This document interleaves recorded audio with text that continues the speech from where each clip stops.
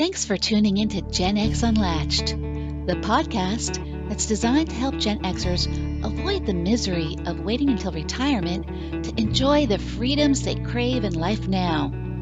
In each episode, Dr. Mario teaches Gen Xers how to successfully cross the intersection of growth and change to enter their next chapter of life with the mindset, skills, and tools they need to live a more gratifying life.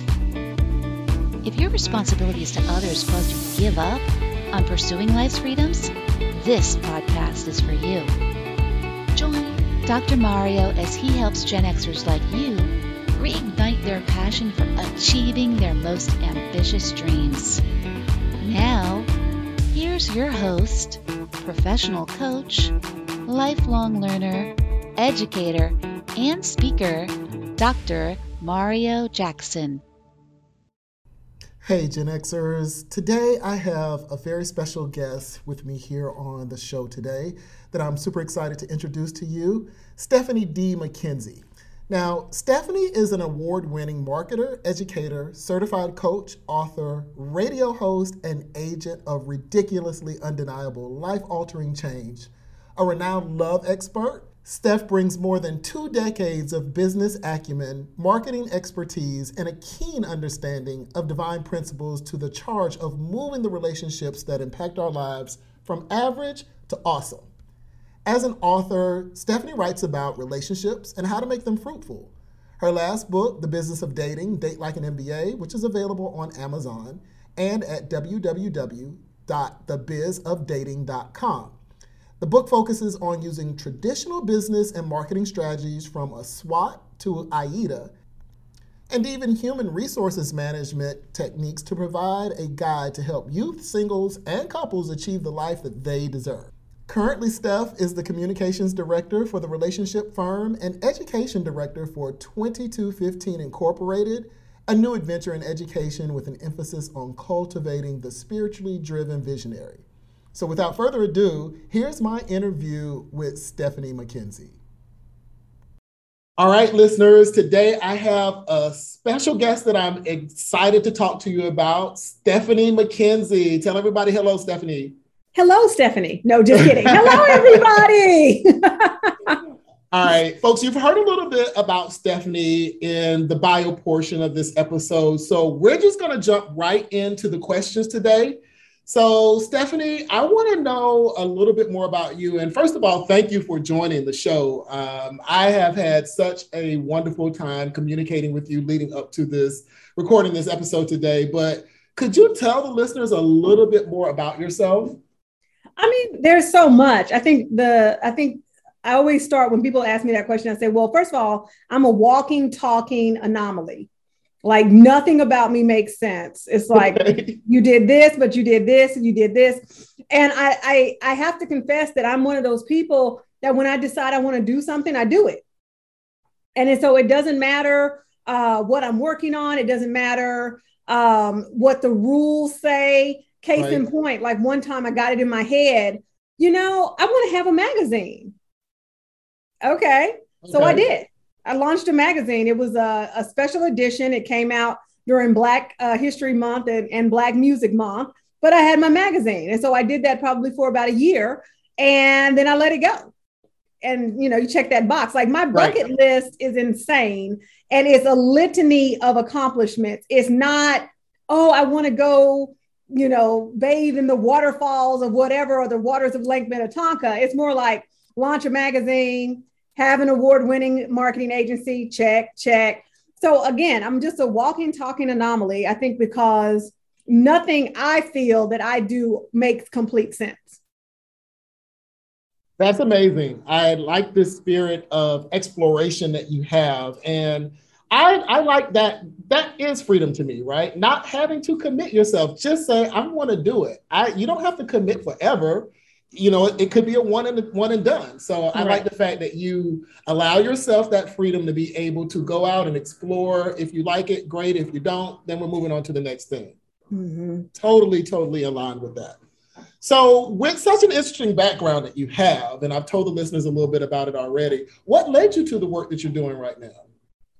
What led me? Well, I wasn't led. I was drugged here by a big divine hand that grabbed me by the scruff of my neck and said, "Come on!" And even still, I said, "Wait a minute." But to be honest, marketing, which has been my love, I almost say it's my zone of excellence versus my zone of genius. But working on a project, thought it would be great to offer education because I'm an educator at my soul. And I used my coaching certification to bridge the gap between the fact that I had marketing and communications and business and wanted to do relationship education for this project. Again, I repeat, for this project. And I looked up, the project had gone defunct, something with the programmers who were, across the world. I had started galvanizing people around the brand in social media. People were like, "I love your content." I'm like, "Whoa, wait, hold on. What am I going to do with these people?" And so honestly, I had these amazing struggles between myself and the divine power that I ascribe to that basically culminated with me losing and becoming a coach, changing the name of my business, adding 2 more divisions and about 10 more certifications. And here we are.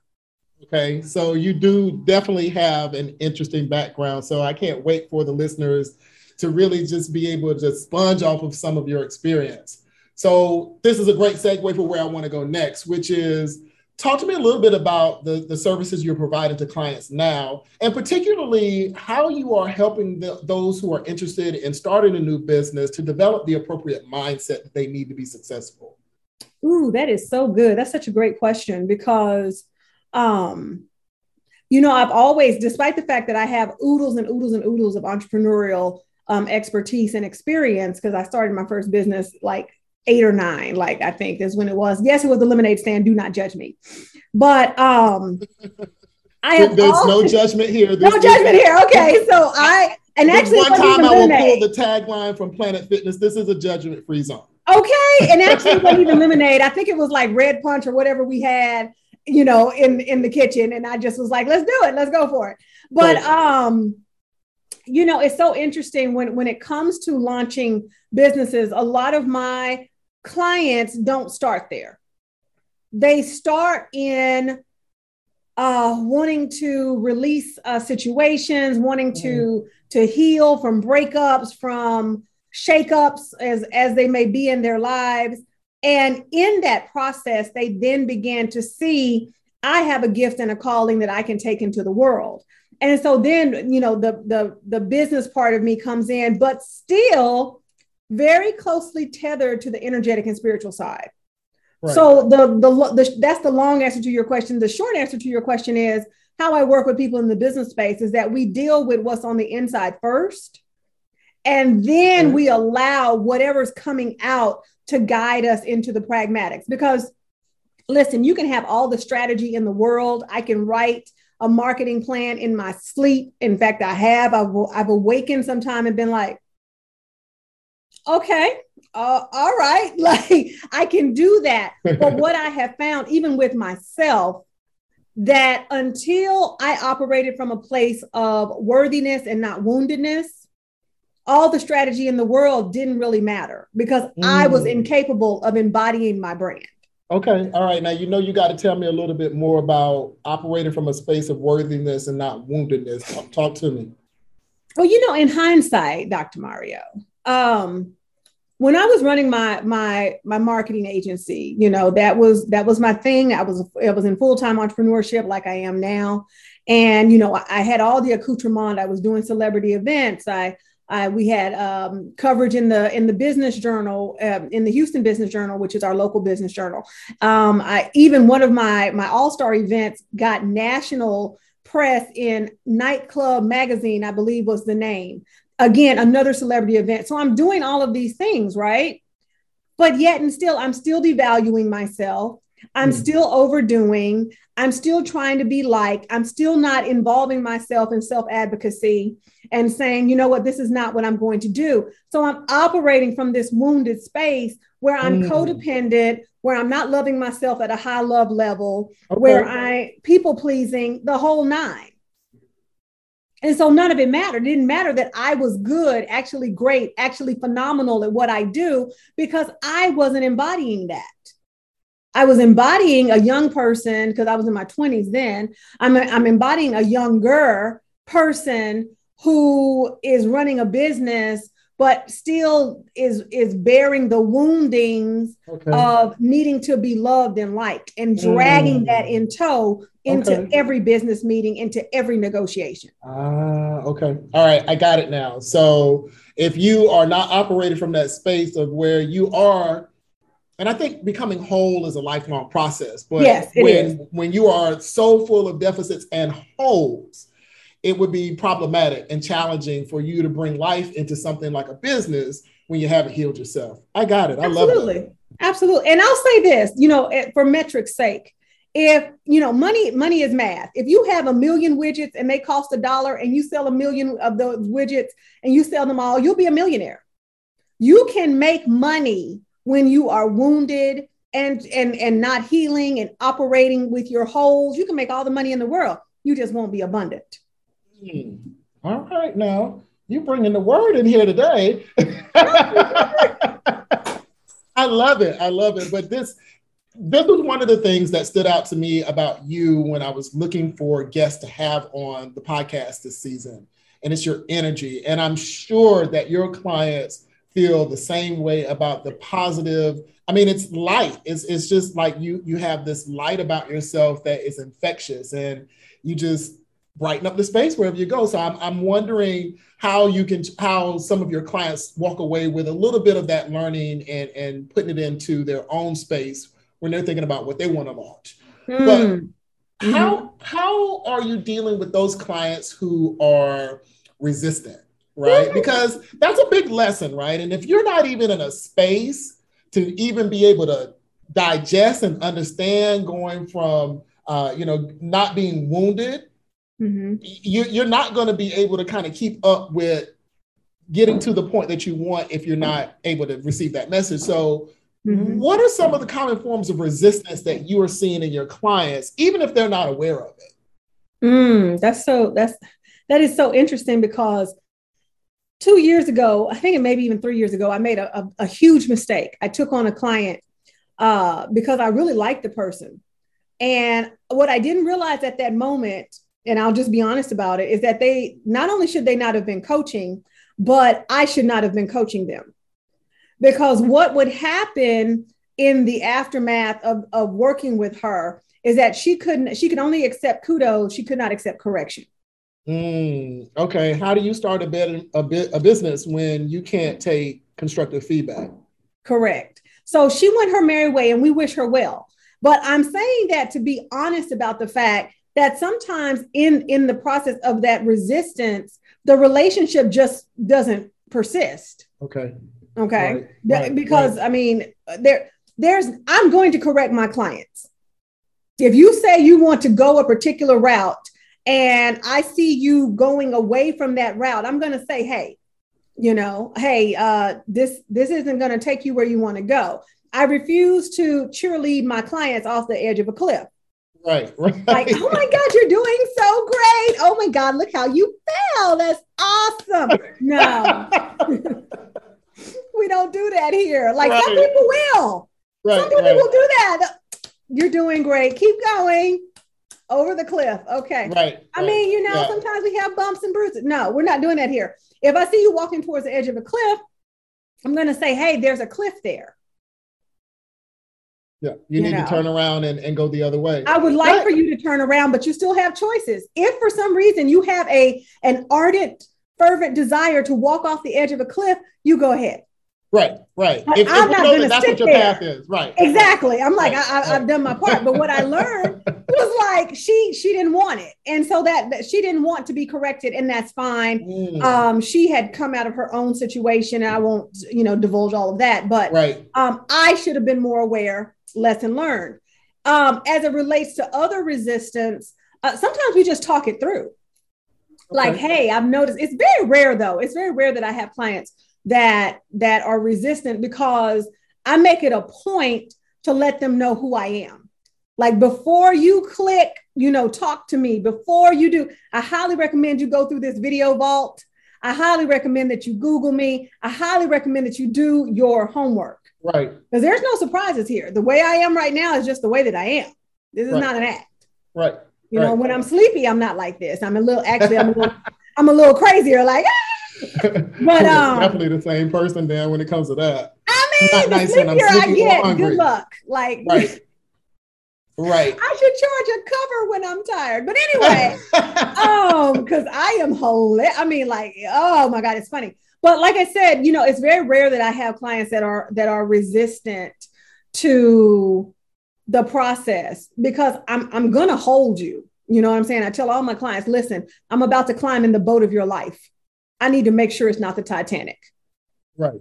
Because I'm not floating on a big door while you tell me you never let go. That's not cool. Exactly.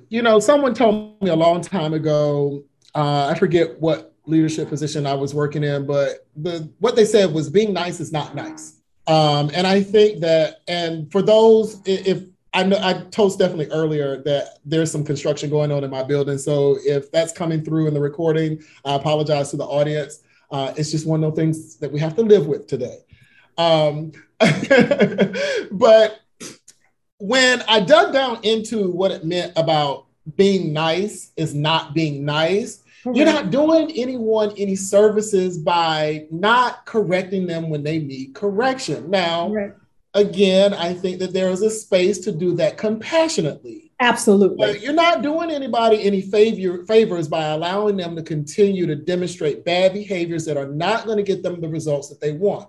As a coach, that's my job to call it out to you, right? That's why you hired me, right? Right. Because everybody else in your circle and your space was just giving you your attaboys and your pats on the back and sending you along on your merry little way. Absolutely. And it didn't result where you didn't get the outcome that you expected. So I do appreciate that sense of candor and honesty and frankness when it comes to correcting the things that you need to change. And with love. Now, don't get, because it's not like, because I have seen some coaches, that want to, do this. I've heard of them, rather. I haven't necessarily seen them. The coaches that I've worked with personally have corrected me as well. And I was appreciative.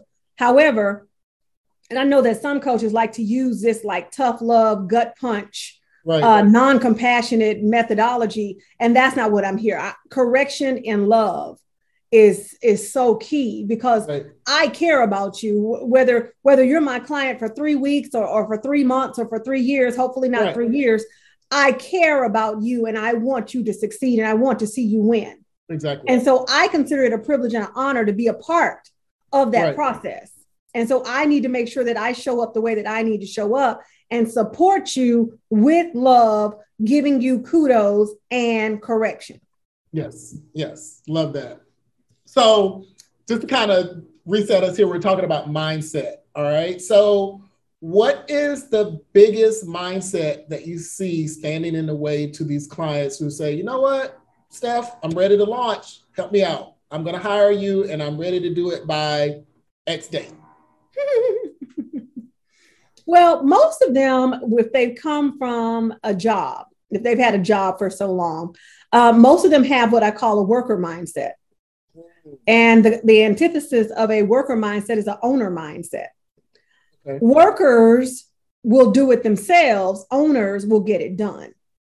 And so there are some skills such as delegating, communicating needs, trusting, which again, it's hard to build a team when you're operating from a wounded space and have trauma and trust issues. It's very hard. It can be done, but it's very hard. So all of this goes together, right? But a lot of times, more often than not, people will come into a business and they'll say things like, I've worked a job for 12 to 15 years, or I've worked a job for 20 years and I've made a lot of people money. I'm going to do it on my own. Here's the kicker with that. While that is cute, if you were not a supervisor, if you didn't take any initiative to build anything, any process, then you're probably doing this from a worker mindset. And a worker mindset is going to challenge you when you want to take on the identity of an owner. because a worker is going to be just that. Sometimes a worker is waiting for instruction. Right. Sometimes workers don't want to delegate. Sometimes workers will overgive and overdo. Right. Workers love to say they can't afford things because that's the best excuse as to why they're not going to do the thing. Yeah, so there's a lot that goes with that. Yeah.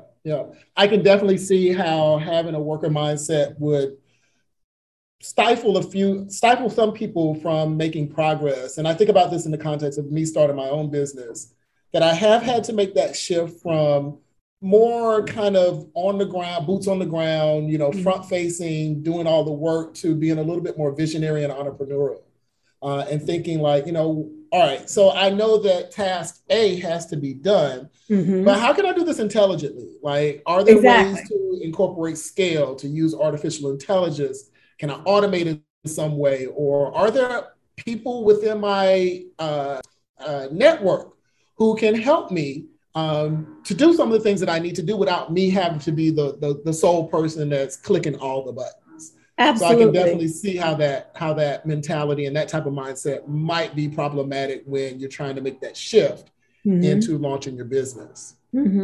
Definitely. Okay. And it'll keep you tethered to task. And when you're tethered to task, a lot of times you just fall deeper and deeper into the abyss of checklist. And a lot of what I call the lot of gotta versus the wanna do. An owner needs balance. As an owner, there are things that I gotta do. But when I breach the point where I'm in the lot of gotta, where everything is, I gotta do this, I gotta do this, I gotta,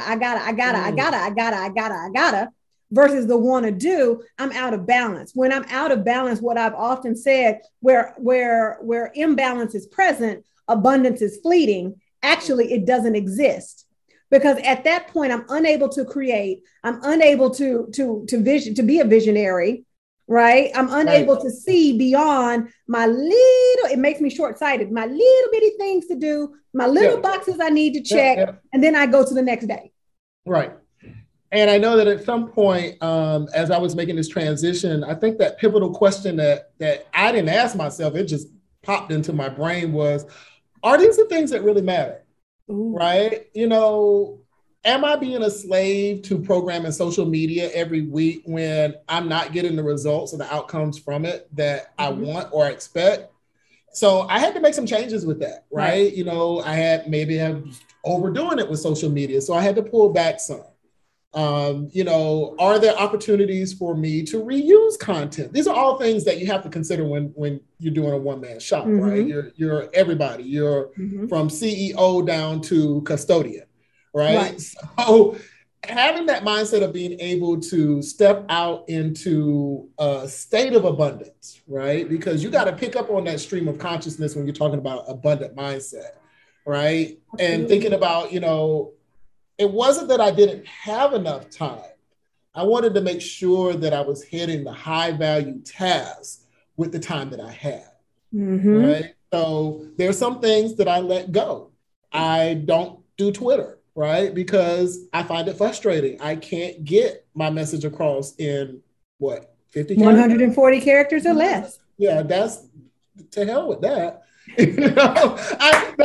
140 characters is going to take me like an hour because I got to figure out how to wordsmith everything in a way that it makes sense, right? So that's not a high value for me. That's not where the people I'm looking to serve are. So I let it go.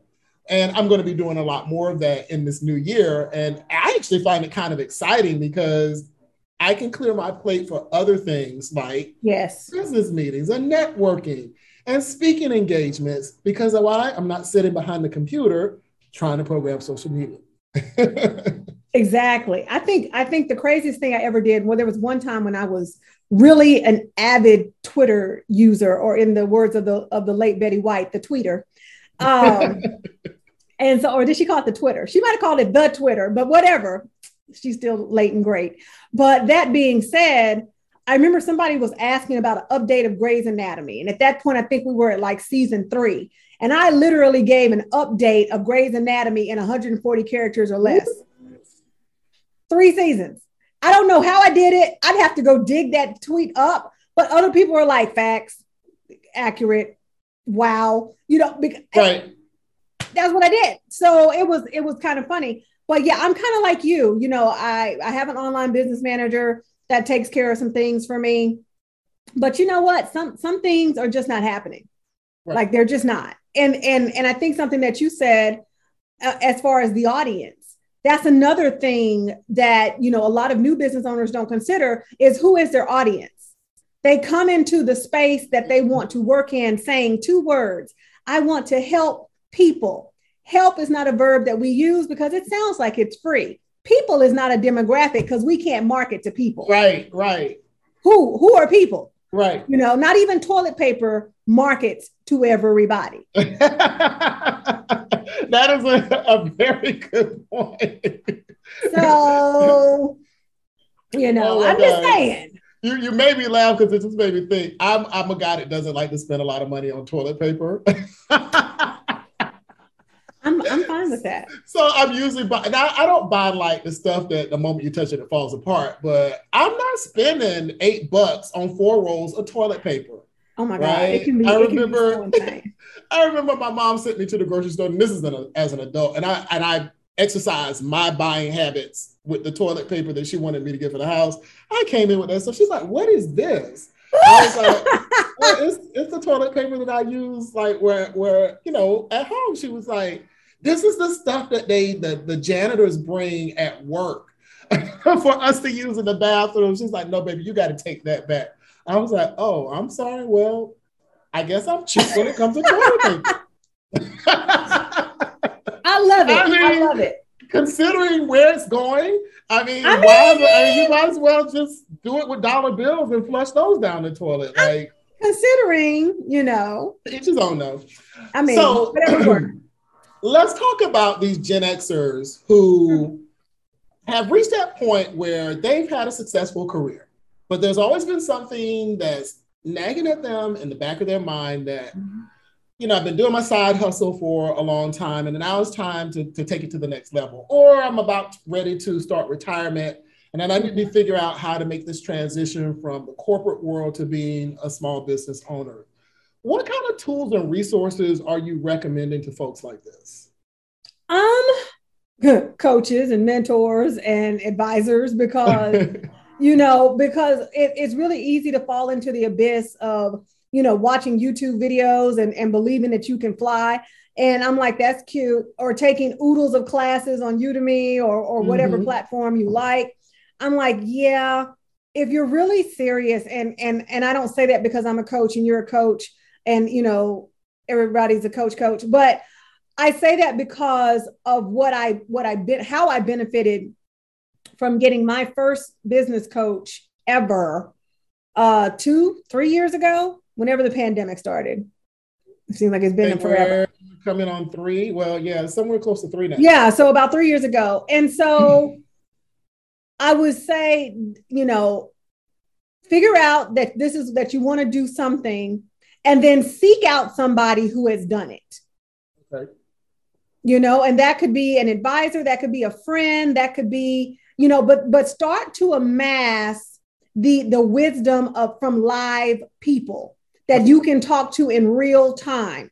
Do not run through a batch of YouTube videos and Udemy courses and then say, "Oh, I'm ready to launch." Even if it means, and of course the professors are going to co-sign this, even if it means enrolling in your community college to take a quick business course or a marketing course, right, or an entrepreneurship course or an accounting course, do that.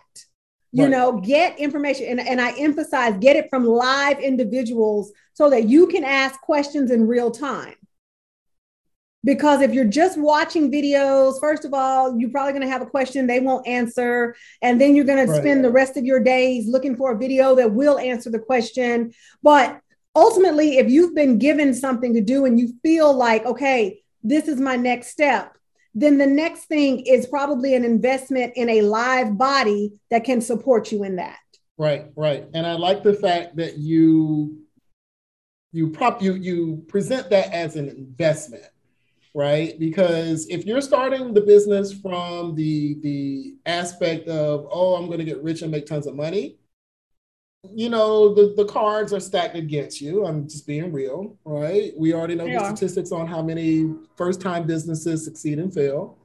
Yes. But when you think about this as an investment, right? And it's kind of like what I think about when I think about what my ultimate goals are. I'm investing in my ability to enjoy the freedoms I want now versus 10 years from now.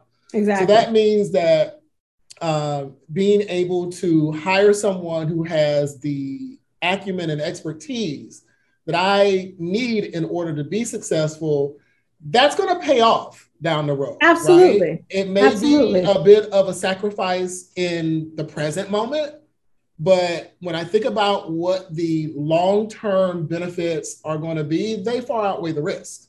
Mm-hmm. So I think that that's a great point that you make, and you emphasize that it's an investment. Everything that you are doing as it relates to starting a business or, expanding your side gig or your side hustle, that's an investment in you. Yes, right? Absolutely. Or whatever it is that you want whoever you want that beneficiary to be from your investment. Exactly. Right? So I love the fact that you put that in there that way. And it's a tax write-off. So, let's just be clear.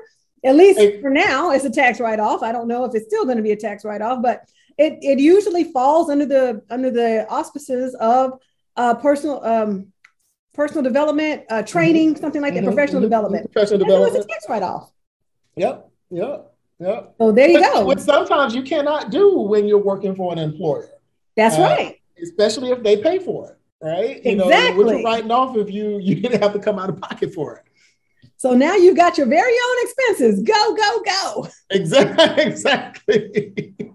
So talk to me a little bit about pandemic, right? How has the pandemic impacted some of those clients that you've been working with over the last couple of years and their ability to launch? What's going on with them?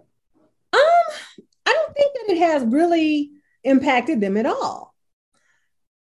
A lot of times, how do I say this? A lot of times the thing that's impacting their launch is them. It is internal and not external. Okay. Holding back and wounded trying to make it perfect. And I keep having to tell people that I work with that, hey, if you don't fail, we won't know what doesn't work. Right. So you've got to at least launch and at least have one fall flat on its face. Right. So then we can take that and we can say, okay, this launch fell flat on its face. I personally have had launches that have fallen on their face. I may be about to have one now. I don't know, but I'm willing to figure it out. I'm willing to figure it out. I'm okay with that. But Stephanie, that's so hard for some of us, right? And I'm gonna step into these shoes again because I have a very fragmented kind of background, right? So I have this whole academic background where, I wrote a dissertation, I got a doctorate degree, I went off into academia and I was an administrator, supervising faculty, conducting research, blah, blah, blah, blah, blah, right? And in that context, there's not room for a lot of mistakes and failures and that sort of stuff, especially when you've been charged with a university budget, right, of how many ever millions of dollars. And it's not your money to spend per se, but you're going to have to account for it, right? And you're going to have to sit in front of somebody and tell them what happened to the money. Correct. Right? Correct. So how do we get ourselves out of this? I think it's a false narrative that we have to be perfect, and particularly in the context of starting a business. Why is it okay to fail in some of the endeavors that we're going to take on? Not only it is okay because perfection doesn't exist. You weren't perfect in your corporate job. You weren't perfect in academia. Academia is where vision goes to die oftentimes. And so, amen to that. Okay. I'm like, and creativity. Okay. I'm like, about that. So, at the end of the day, you were never perfect, but you can operate in excellence. And how we get to operate in excellence is that sometimes we fall down, go boom, and we get boo-boos. And that's okay. This is why it becomes so important to be supported and to be surrounded by people that can help you with your learning curve. You know, a lot of the reason, you know, that statistic about small businesses fail in the first 3 to 5 years, right. You know, I believe that happens oftentimes because one, they haven't done the research. A lot of people open a business saying, I have 100 friends. All 100 of my friends are going to buy my product. Lies. They are not. And vicious rumors. Vicious rumors. Maybe one will buy your product. And a lot of people want to be small business owners versus entrepreneurs. What's the difference, you may ask? And I give credit to my good friend, John Whaley, who is a executive entrepreneur hour host and creator, that to understand the differences, a lot of times small business owners work from the inside out. I want to do this thing. Or they exist in a place I call natural progression. Natural progression looks something like this. Oh my gosh, I just got my cosmetology license. I'm going to go do hair. Then I'm going to open a salon. Gotcha. When I was a business professor, I would say, are you operating in natural progression because you can't see anything else to do? Because there are other questions. Yes, you just got a cosmetology license. Sure, you can go work for somebody and then open a salon, but what kind of salon? Do you need to go back and study trichology? Is it more prudent for you to open a salon where you are or 20 miles down the road because there's no salons down there? Right. See, a lot of times people don't do the research. Right. They just want to do, and then they go into this field of dreams mentality where it's like, if you build it, they will come. Unless you're building a liquor store or a strip club, it's probably not going to work. I'm just going to keep it weird. You are so spot on with that. You are absolutely right. And I love the thing that you said. Now, if there are people out there who are listening and they're on the cusp of starting their own business or, you know, taking the side hustle into the next step, that thing about I got 100 friends and all 100 are going to purchase my site. No, they're not. No, they're not. And if I want y'all to hear they're so not. And they don't have to be your friend, right? True. They may not want it. And we've got to be okay with that too. Right. You know, so I like this idea that, you know, you really need to start with a blank slate, thinking like, who is it that I'm going to be, you know, attracting? Leverage your networking context in a different way, right? You don't have to necessarily sell to them, but tell them what you're doing and allow them to be promoters for you so that they go out and carry your message into spaces where you may not necessarily be able to access, but they are advocating as someone on your behalf to talk about what it is that you can do and how you can help them. That is something I wish I'd learned a little bit earlier in this process. Because I couldn't understand, like, okay, I'm writing a blog. Like, why is nobody reading my blog? Because it's not pertinent to their lives, right? You know, it's a small segment of people that you're trying to reach. So use your friends in a different way. I think that's an excellent piece of advice. Don't expect them to just rush out and buy what it is that you have to sell. Exactly. Because a lot of people do, and then they get frustrated. Oh, your friends and family aren't supporting you. Well, here's the thing about me. I had a former friend that went and invested in a coaching program, and she kept paying this person for this coaching program month after month after month. Well, here's the thing. Yeah, I'm a coach. Have I coached my friends? Yes, because I can actually be unbiased. However, please remember that a prophet is not welcome in their own country. When people have access to you, a lot of times they don't want to make the investment of working with you. Right. It's not personal. A lot of times it's proximal. Right. Because they're so close. They're like, well, why do I have to pay for that? Or et cetera, et cetera. And a lot of times it's not entitlement. I'm not talking about people that want to hook up. I'm saying they just don't see you as something they need to purchase. Right. Because I have access to you whenever I want. Absolutely. You know, we have these types of conversations already. Why am I expected to pay for them now? Right. So they think, like, my clients get a lot more strategy than, you know, I will go to coaching mode in the middle of a conversation, but yeah, it's a little bit different because I also have to set the boundary of you being a friend. So I'm not, one of my covenants with myself, Dr. Mario, is that I'm not friends with people who can double as clients. You know, I don't want to sometimes live you're my life talking in a about coaching this. session. I've had a couple of my friends have approached me about coaching, and my initial reaction was really resistant, right? It was just that knee-jerk no, right? And not that I explained it to them in that way, but I just know that the coach Mario is different than the friend Mario. Right. So Coach Mario can do the compassionate kindness and honesty. Friend Mario is shooting straight from the hip, right? Like I'm not candy coating stuff with you. I'm not gonna sit here and pretend like what you just said to me was the bee's knees. It's not. It's a hot mess, and you need to cut it out, right? So I value my friendships enough to say, no, not gonna coach you. Yeah. And you could pay me 3 times my rate, but I value the friendship more than I do. But here's some people that I'll refer you out to. Absolutely. Who will definitely be able to help you get the results that you want. But especially if they're incompetent of handling the correction. If you want me to coach you so I can co-sign your nonsense, right. Your BS. They know that that's a problem. We're not going to be able to build. That is not me. Yeah, we're not doing that here. We don't do that here. So I'm ready to launch. I've got all my stuff together. What's the one thing you're going to tell me to avoid at all costs? Don't do this if you're starting a new business.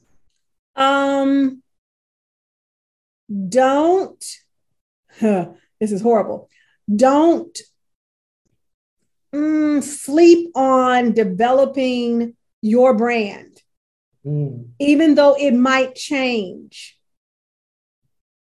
Don't sleep on it. Do not go in Canva and think you're a rock star because you use the template.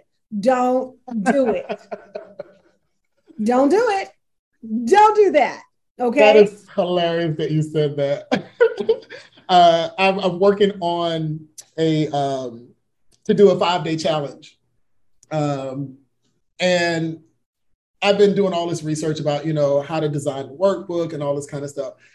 I'm not a designer, right? Now you want to see me short out and like completely just melt down, put me in front of a computer and start telling me to lay things on the grid, right? Like, here's your palette, put this there. No, I don't do that. I just do not have the patience for it, and my mind doesn't work that way. So I was developing the worksheet, and I promise you, just in the text document, I was like, forget this. I'm hiring somebody to do this. I'm not doing this. It would take me, for the amount of time that as long as this document is maybe 10 pages, it would probably take me 2 weeks to design this. And I'm still not going to be satisfied with it because at the end of the day, I'm going to look at it and say, this looks homemade and it doesn't look like a designer did this. That part. and even though, yes, I am a quote unquote designer. I know enough about Adobe to be dangerous. I use Canva because it's easier for my online business manager and the rest of the team. But you make a really valid point. And so the other thing, it leads me to the next thing that I say is remove the term, I can't afford it, from your vocabulary. Just remove that term from your vocabulary when you're building, because here's the thing, if you need it, you got to get it. Right. There's no stumbling through or anything like that. Oh, Stephanie, that's going to cost thousands of dollars. You don't know that. I've had so many people tell me, hey, do you have an assistant? No, that's going to cost a lot. Is it? Because I have 2 and it doesn't cost a lot. It doesn't even cost thousands. But in your brain, you have conceived that having this assistant, this help, this whatever is going to cost a lot. Stop saying that until you know. Until you know. Exactly. And then the truth of the matter is that everything you're saying you can't afford, we can't hear it. Everything that you say you can't afford, what you can afford is the time that it takes you to do it because you don't know how. Exactly. And that's why I don't design my own stuff. Ta-da! I'm not going to be sitting there trying to figure out where it goes. And even so, I'm going to say this, I'll let the story go.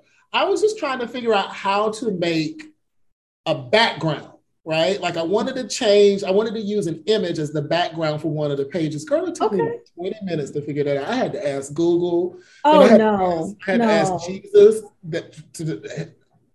Please don't let me push my computer on the floor. Listen, do not let me throw this thing out of the window. Right. And when right I figured now. it out, it was so simple, but I know enough about myself at this stage to know that I'm not going to have a series of things like that just to get this workbook done. No. Right? And just for you to save a couple of, like I've been reading this book. It's called We Should All Be Millionaires by Rachel Rodgers.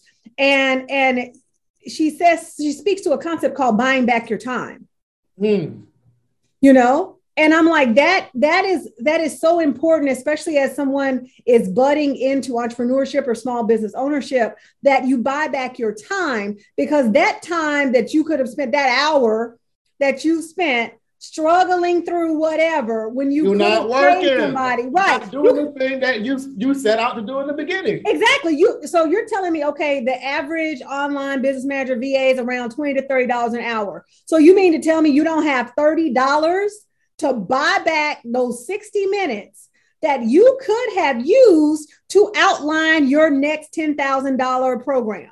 Exactly. 10,000. But here's the kicker.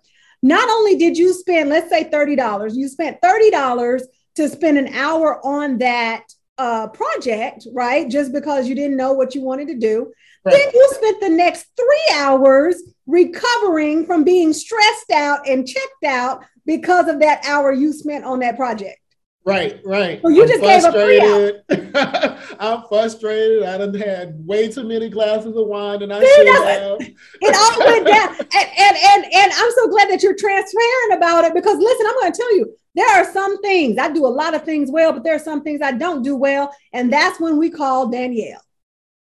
Like, that's when I put, like, listen, I get it. Old dogs, new tricks. Some things I will learn, some things I shall not. Right. So it's like, okay. You know, or that's a call to my business coach, or that's a call to my program coach, or that's a call to my thought leadership coach. I am not going to struggle through this. Right. Help. And you don't have to. Exactly. Help. Learn to ask for help.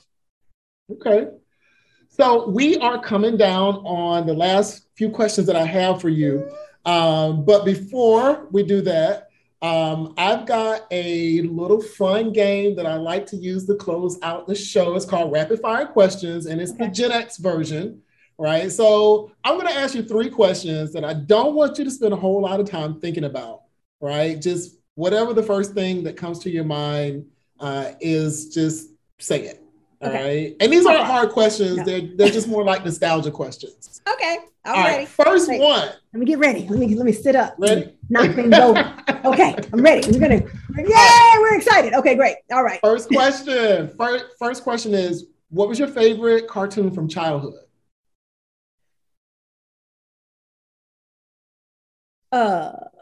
Baby Plaz. Baby Plaz. Plastic Man. I like Plastic Man. Plastic Man. I did like Plastic Man a lot. He had a whole little family too, right? He did. I'm Baby Plaz. And the little baby. I like Baby Plaz. And Aquaman. No, it's the sounds. Don't ask. I'm a crazy kid. It's fine. Okay. All right. Justice League. I got you. All right. I mean, right. I'm here for it. Yes. You know, for me, it was Laugh Olympics. I always remember that show. I felt like was always ahead of its time. Yes, it was a child cartoon with a lot of adult kind of content and situation. They do that now. Well, yeah, now they're making adult cartoons that, like, if you put this on in front of a kid, like, some DFAX is going to show up at your door. Maybe. Wait, maybe. Let's not test that hypothesis. Let's not. All right. All right. Second question. Favorite song from the 90s that you still know all the lyrics to? All Cried Out. Lisa and Colt Jam. Lisa. Well, that wasn't the 90s though, was it? Yeah. Listen, I'm old now. Wait. Okay. Let's see, the 90s. Lisa was 80s, the end of the 80s. Okay, well, doesn't that count? Okay, let's see, the 90s. I know you got a 90s song in there. Let's see, that would be College. Why is this so hard? What was that jam from freshman year? What's the song? We'll get back to you. We did a lot of singing. Something SWV. In Vogue and SWVs. One of those. All of those. I know them all. It's fine. Okay. All right. Now, I'm not going to do it to you this time, but I just heard you sing a little line. You got a little voice over there. I appreciate it. We used to do that on my voicemail. On my outgoing message, there were 3 of us. We would harmonize. Yes. Oh, that is too cute. And it's so funny you said SWV. I was listening to a mix in the gym today, and I'll send it to you after the show. Please do. But it's a cover of I don't know the title is Rain Down. Yeah. But they turned it into a gospel song. With a little house music to it. Oh, it's perfect. Yeah, send that. I need to see that. I need to experience that. All of that you just said. I need to experience that. Yeah, it's really cool. All right, last one. Favorite movie from either the 80s or the 90s?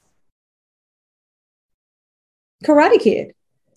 Oh, okay. So you know that's like a reboot now. This Cobra Kai is on. I haven't seen Netflix. Cobra Kai. I'm a Karate Kid purist. Right.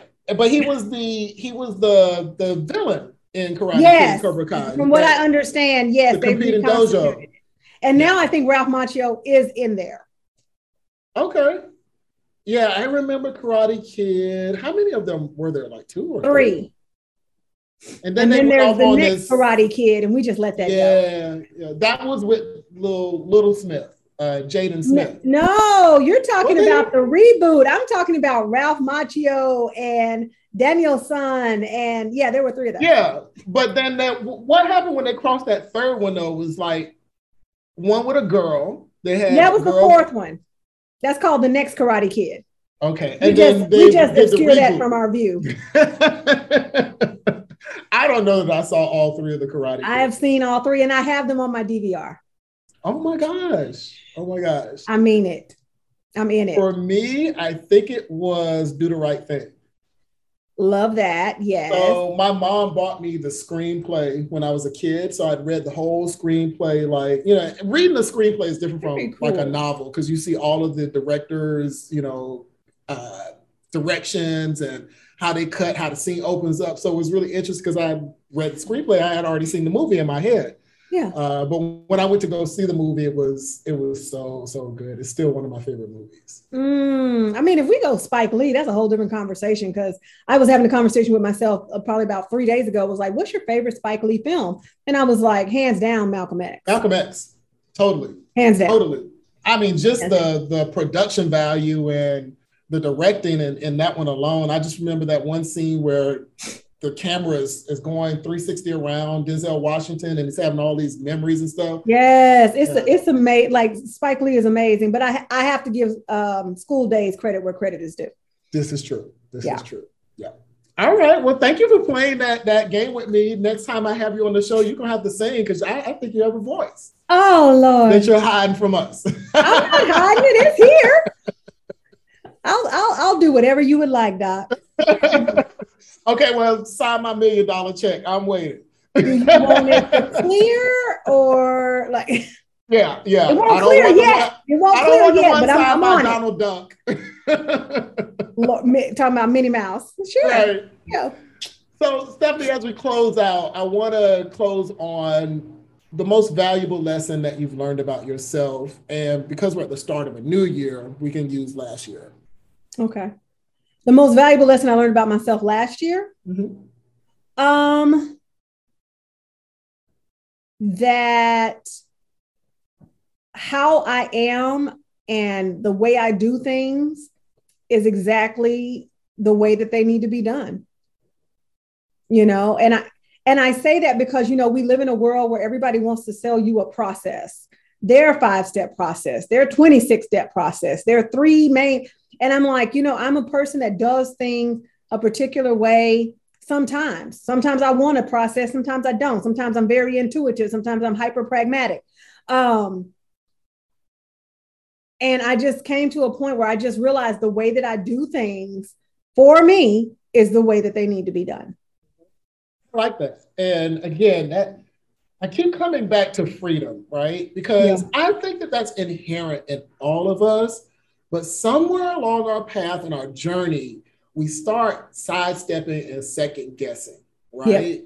And I can't tell you how many situations where I have second guessed myself And comes to find out that, like the saying goes, my first mind was my right mind. Yeah. Right. And I have now committed that I will not second guess myself anymore.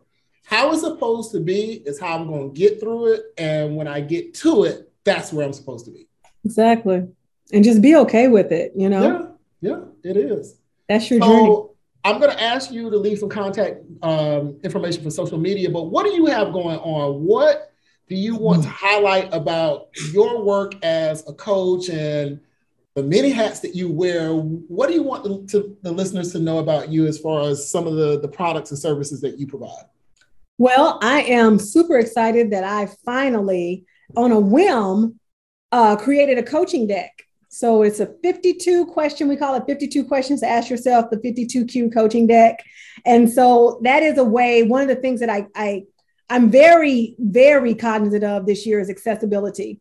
And so I wanted to be able to put something in someone's hand that if they were having a moment, they could literally, take out. I was going to say, do I have a deck? I don't know. But the deck is probably about this big. And so they could pull a question and they could process that question as if I was there with them. And then the other thing, just did a new book. Well, we just released my new book. It's called What is Kryptoniting? From what I hear, it's a bestseller. It went number 4 new releases. Thank you. And number 4, number 1, number 93. It's in top 100. You know, you have to keep checking like, oh my God. And so shout out to my coach, my business coach, Dave Anderson, who gave me just the encouragement to do it. And with 20 bestsellers, he kind of had the formula down. So he really walked me through and talked me through how to promote my book so that people would go and buy it and so that we could establish it. But it's called What is Kryptoniting? It is actually inspired by my TED Talk. And it really explores taking our weaknesses or what are supposed to be our weaknesses and now using them as strengths. And I call it an unsung superpower that we can actually harness and change our entire trajectory. So that's what I've got going on. And we've got new clients coming on for private coaching. And I'm going to be launching this crazy community that I call the E-League sometime soon. I don't have a page for it. I don't have anything, but we're going to be doing that because I feel like accessibility is key. I think everybody deserves to be supported. And if coaching can do that, I'm here for it. Yeah. And if there's not anything that this pandemic has not taught us is that we need to rethink about accessibility.